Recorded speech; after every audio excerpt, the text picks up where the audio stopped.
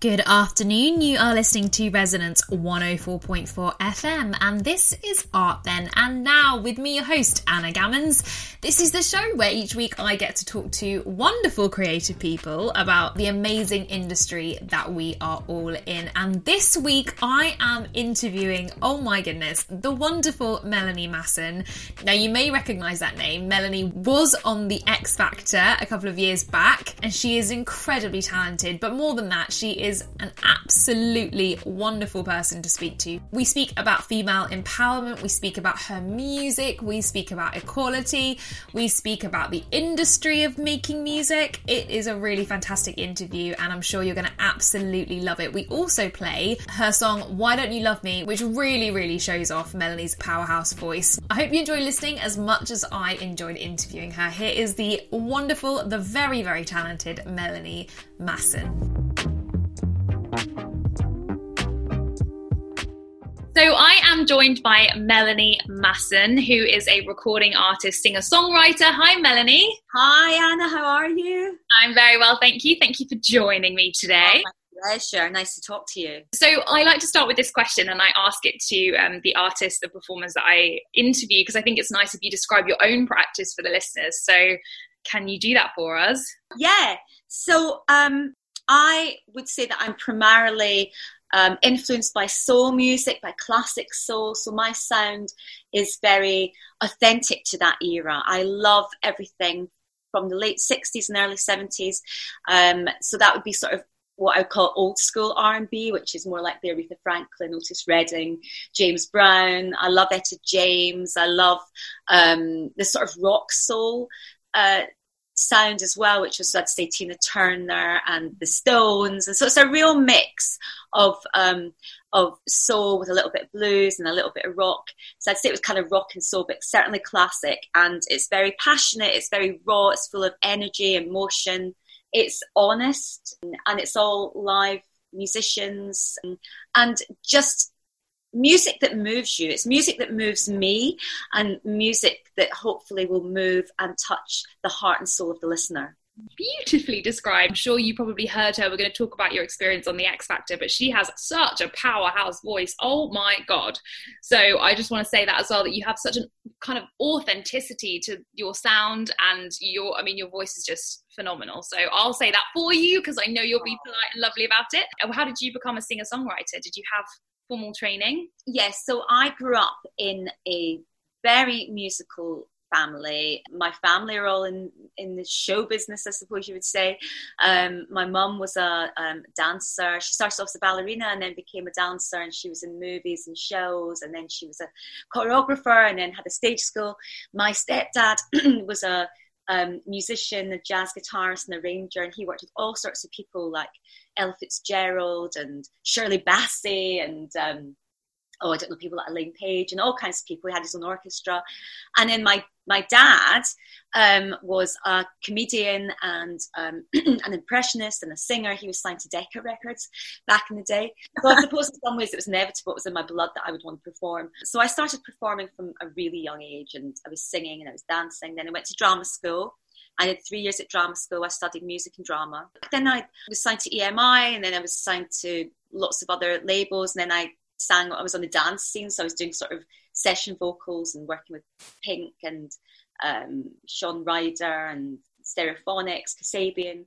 So I was actually really lucky in my career before X Factor that I got to have such a varied career and to make a living out of it, you know, to be able to do the thing that I loved, even though it was different forms of it. I feel like I kind of was really lucky and have covered a lot of areas in the entertainment industry. But recording and being in the studio and creating and writing and working with musicians and producers and creating something that is your own is so special to me and just remains my passion. And I absolutely love that. And performing live with the band. Let's get straight into your experience on the X Factor. There's so many questions I want to ask you about your current work. So we'll cover this. You an X Factor contestant in the final in 2012. Firstly, congratulations. What was that experience like? That was crazy.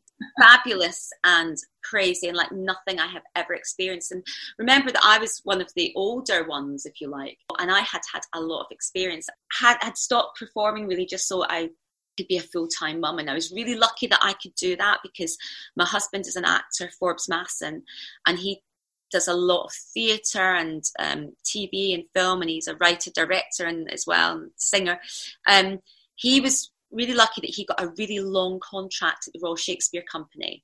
So he had guaranteed work for about 8 years, I think it was, which gave me the luxury, and it was a luxury and a privilege, to be with the kids full time. So I was only doing bits and pieces where I could take the kids with me, like recording sessions that the kids came to. I did little concerts now and again that they were always there.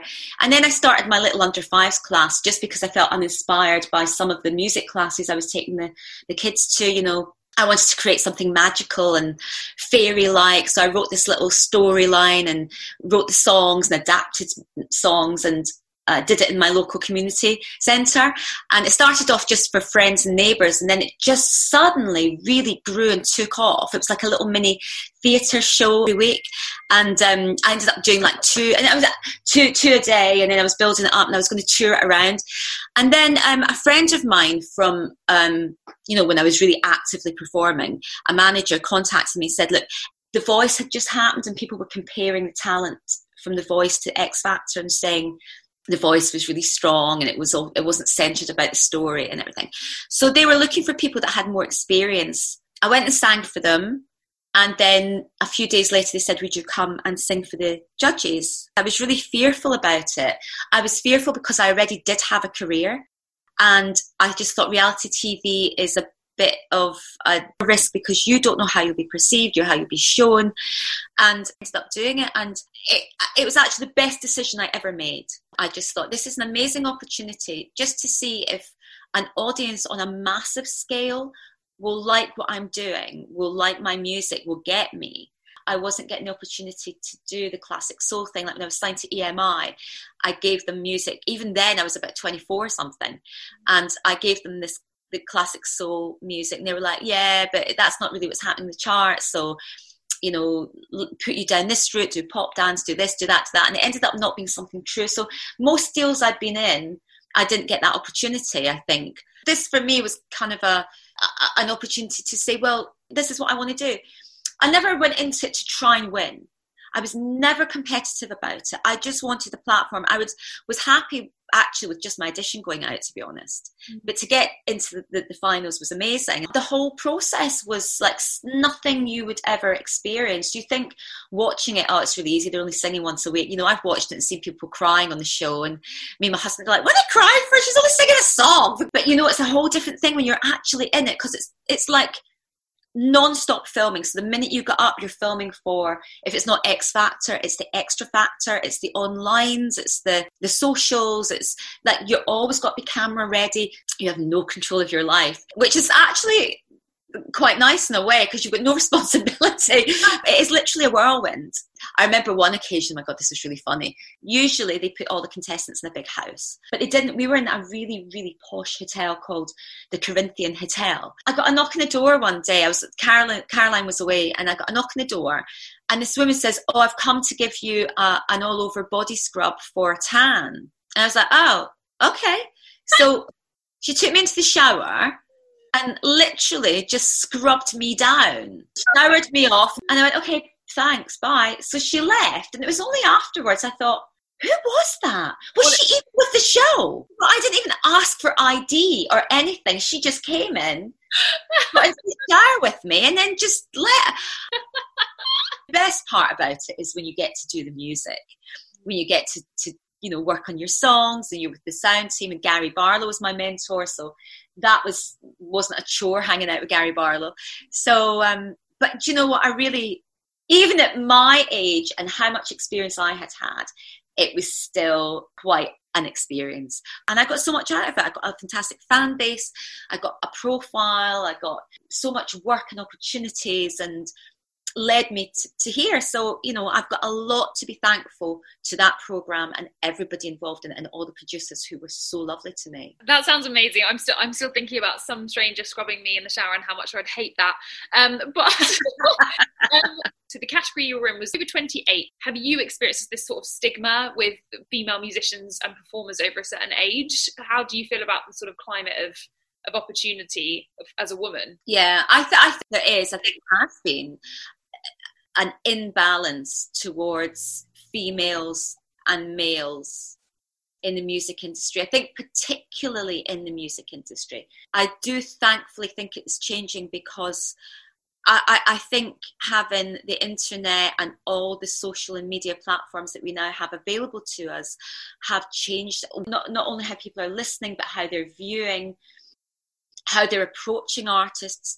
You know, when I started in the music industry, when I was still at drama school, you know, being 18, 19, 20, there were several massive, well, actually more than several, there was a lot of major record labels that everybody wanted a record deal, and everybody was desperate to be signed by a major. There were independents, but it was the major labels, you know, in the days of, you know, there was EMI and Polydor and Mercury and Island and Sony and Columbia, and, you know, they all had massive funding. They were giving out massive advances.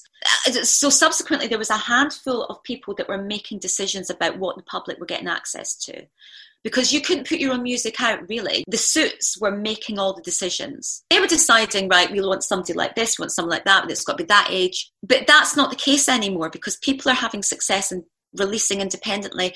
There are so many streaming platforms. Unfortunately, I don't think there's as much money being made in the record industry with record sales because of online streaming platforms. But you are able to reach millions of people from your living room. You know, from not even moving. You're not relying on somebody saying yes or no, we're not going to put your record out. Of course there's still labels, of course there's still great record labels out there, but the artist has more control. And what I've always said is, when you listen to a record on radio or wherever you listen to it, you hear a track and you go, oh my God, what is that track? I love that. That's the first thing you say. You don't go, how old is that person? You know, or what, you're either drawn and touched and moved by a piece of music, or you're not. And I think it's only pop music that really applies to. But not just in music. I mean, there's always been stigmas against women, I think, at whatever age, either too young, too old, too big, too small, you're this, you're that. Generally in life. I do remember when I was signed, I'm sure it's not the case anymore, but there were A&R men that I was working with, and one of them said to me their criteria on how they sign a female artist, aside from the talent and the voice, was they either have to want to marry her or spend the night with her. But it wasn't in that term. There was another word they used, which I shan't say. But so that was the model back then.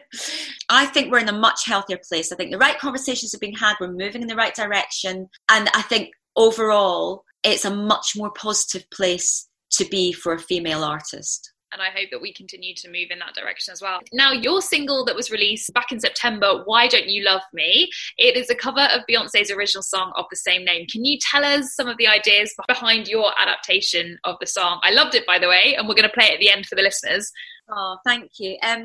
Beyonce is just, like, what can you say about her? She's otherworldly. I mean, she can do it all. She can do anything. So I'm a massive fan to start with. But the rest of the album, I have written, well, I've done a few other covers, but I've written a lot, the majority of it.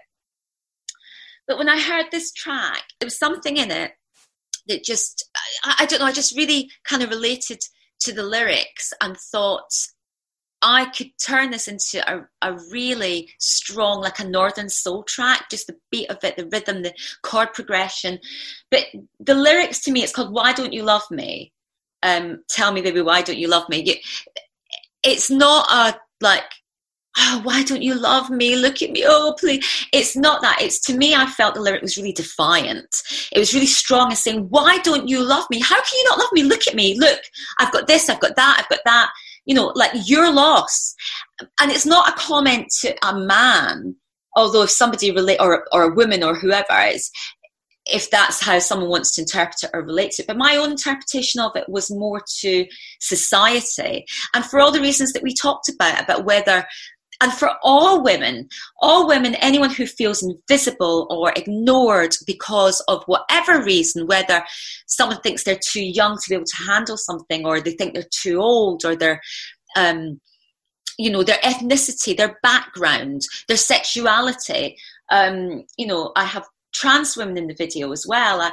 I have people of different abilities, of special needs. You know, anyone that feels that someone has put them down or made them feel they're less than capable or able to do something, whatever it is, whether it's a job, it's performing, it's a relationship, it's like people from all walks of life, whatever their situation is. This is for us, for them, you know, for people who feel that way. It's like, why don't you love me? Look what I can do. Look how capable, look how strong I am, look how wonderful I am. I'm visible, I'm here, and I'm able, and I'm equal. That was my, that's my thoughts behind it. Another great answer. Knocking these out of the park, Melanie. You mentioned in the video that you recruited some women to be part of this this video experience with you, and I know that also speaks about your ideas of empowerment. Can you talk a little bit about how that video came together? That was such a special day filming that video. So basically, so I was signed to a label for 4 years. For me, it just was a natural time to split from them, because they were lovely people and they had an amazing roster of artists. I mean, amazing roster of artists. I was really proud to be within that roster. But I was kind of, I think, lower down in the pecking order in terms of getting releases out. And after 4 years of kind of waiting, I just thought, you know what? I don't want to wait anymore. I'm going to be brave. And especially when 2020 happened, when it turned everything upside down, I just thought this is the time to just throw caution to the wind, because who knows what's around the corner. I'm going to be brave, I'm going to be strong, and I'm just going to cut my ties. I'm doing it myself. So I got out of the contract in April, but I'd filmed the video already in February before lockdown. So what I did was I wanted it to be all about women, all about empowerment and a celebration of women. My amazing godmother, Sheen, she lives in Romford in Essex, and I said I wanted it to be like an all-girl band, all-female band, all women audience of all types of fabulous women, from no actors or actresses, just women coming together. So she had this amazing venue that she'd found called Heart and Soul. Unfortunately, it's been hit by COVID and has closed down, which is extremely sad because it's a really cool venue. And they gave me the venue to use, had my female band, and I just recruited people on the street. I spoke to the local radio station, Time FM, who did an interview and put a shout out. I spoke to the local newspaper in Romford, who also ran an article. Basically, a street cast. I went into the street and went up to people and said, you know, I'm shooting a video in 2 weeks. Would you be interested in, you know, doing it? So I didn't know how many people would turn up, and it was packed of fabulous women. I did it myself, so I had no budget to pay anybody. We had an amazing video company from Essex called Real Fast Productions, and they did a brilliant job. My best friend directed it, Simone Labib. She's an actress, done loads of TV, and my daughter was in the band. My godmother's a musician, so she was in it. Anyway, it was the most spectacular. It was like therapy, because every woman that came down that day had a story to tell, and had an amazing story to tell. They were kind of finding their confidence. They were doing this because they'd always wanted to do it. They were doing this because they'd come out of a really unhappy relationship. They had maybe lost people in their lives. They had lost their job. Everybody was coming from a place of needs, feel fulfilled, to some were terrified and kind of edging by the door. And you know what, by the end of the shoot, I think the joy that's in that video and expressions of the women dancing, you cannot act that, you cannot fake that. And all of those women that are just joyous were there because we were all feeling something magical in the room.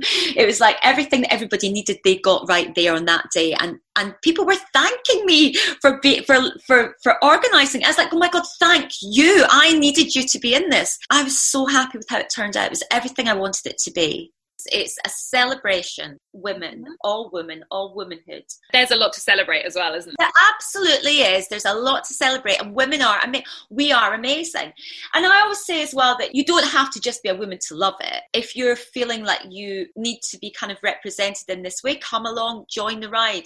It is all encompassing. That's what I like about the feminist movement as well, is that it's about inclusivity. And I think that that's so important in a world where we seem to be intent on dividing people. You can watch that video on YouTube, and you definitely should. If you type in "Why Don't You Love Me" or Melanie Masson, it will come up. Now, what's the name of your record label as well? I'd like to give that a shout out because that's really impressive. Thank you. It's called All About Eve Records. It's going to be run by all women. Obviously, I'm putting my music out, and I would like to be in a position soon to be able to help other female artists as well. I don't know of any all-female labels, and I would like to encourage that. Fantastic. And I also want to talk about you. So you write your own music as well. You have many, many talents. Do you take inspiration from similar ideas about empowerment, or, you know, what is the inspiration behind the music that you write? Do you know what? It has to be something that I'm feeling, or something that touches me, or, do you know what? I'm not a prolific writer. Some people are really good at writing to order. So they'll go into the studio at 10 and finish at 6 and they'll have a song. I don't seem to be able to write in that way. I'm not great at going, right, I'm going to write a song now, which is probably why it takes me so long. But when I do write a song, it's really fast. I just get everything, see everything like in a flash. And then I'll maybe tweak and play around with the lyrics a little bit. But I wish I could control it in that way, but it's kind of like a bolt of inspiration. Usually when when my brain is switched off, like when I'm driving, when I was touring, I was writing loads of songs because I was driving. And it's almost like the conscious part of your brain is switched off, which allows the creative part, or wherever you're in tune with the universe, to stream in. The music that I really love that I've been writing, it just kind of comes to me. This record, this album that I've been working on, is all about strength, empowerment and inspiration, and stories of strength and being you and being your best self and achieving what you want. It will be true. It will be songs of my life, or songs about people that have touched my life. You know, some are stories about people that have gone through something that has moved me or touched me and inspired me in that way. I'm toying with the idea of calling it Songs for Women Like Me, because I think the subjects are very relatable to women of all ages. It's that we have all gone through. It's going to be inspirational and hopefully motivational, and it will be feel-good songs, but it will be authentic and it will be real and it will be honest. Do we have a release date, or we don't have an album name yet, but do we have a rough release date about when listeners can find out about your album? I've got some more things to record, and I can't go into the studio right now. I've got an amazing producer that I love. He's called Tristan Longworth.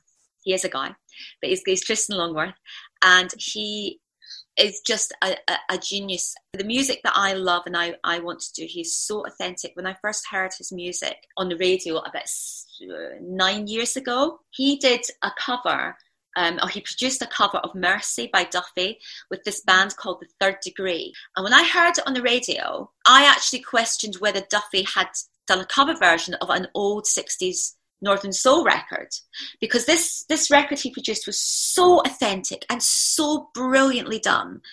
And when I found out it was a new record, I was like, oh my God, who's that producer? I've got to. So I tracked him down like a stalker. So eventually, when I got signed after X Factor, the first thing I said is, I've got my producer. So he's done all the production. He produced Why Don't You Love Me? So as soon as I can get in and finish the album with him, that's when it'll be ready. I'm hoping it will be next summer. Realistically, with COVID and everything else, and by the time I put out a few more singles, I reckon it'll be well into next year. But it is coming, and I will be putting out singles and maybe an EP meanwhile. But it'll be worth the wait. I'm really excited about it. I'm really excited for everyone to hear it. Me too. And as I said just now, you can go to YouTube and listen to Why Don't You Love Me. It'll give you a taste of Melanie's fantastic voice. Melanie, where can listeners go to find out more about you generally and follow what you're up to? Well, all the socials, it's Melanie Masson with 2 S's. And I'm on Twitter at Melanie Masson 1. I'm on Facebook, the official Melanie Masson. I'm on Instagram, melanie.masson.official. The fake Melanie Masson on Instagram's got more followers than I have, so that's very depressing. But and you can download Why Don't You Love Me for 79 pence at Amazon, iTunes, Spotify, Deezer and Apple. and it's Why Don't You Love Me by Melanie Masson. I love to keep in touch with people. That's just joyous. People that have been following me and giving me messages, I always answer back, because I think it is such an honour to have people contact you and talk to you and say you've given them, I don't know, enjoyment out of music, or that's what I do and that's why I do it. So thank you to everyone who's already streamed it and made contact, and I hope everyone else loves it and will come and say hi. Fantastic. Melanie, thank you so much for talking to me today. It's been a real pleasure. Thank you for having me, and it's been an absolute pleasure to talk to you. I feel like I've known you for years, like we're just going to have a little girly chat now. I'm going to play you to fade out Melanie Masson, Why Don't You Love Me? Enjoy.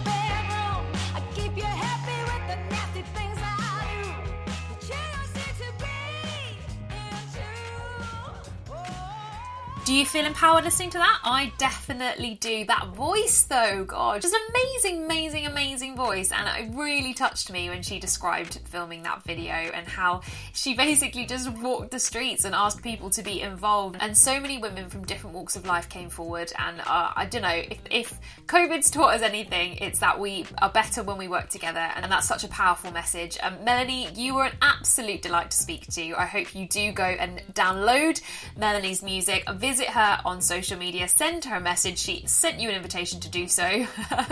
So take her up on that. In the meantime, I hope you're all getting very, very Christmassy. I bought my tree the other day. It's huge, way too big for my flat in London, but I don't care, much to my boyfriend's displeasure on that. I don't know about you, but I take Christmas tree decorating very, very seriously. So every bauble has to be placed equidistant to the surrounding baubles. Oh God, I sound terrible. I take it very seriously. My tree is a work of art to me. So I will be posting some pictures of it on social media, no doubt. You can follow me at Anna Gammons Art on Instagram, which is probably the best way to contact me if you wish to do so. That is all we've got time for this week, but thank you so much for listening to Art Then and Now with me, Anna Gammons. Look after each other, wash your hands, wear your masks, and I'll see you next week.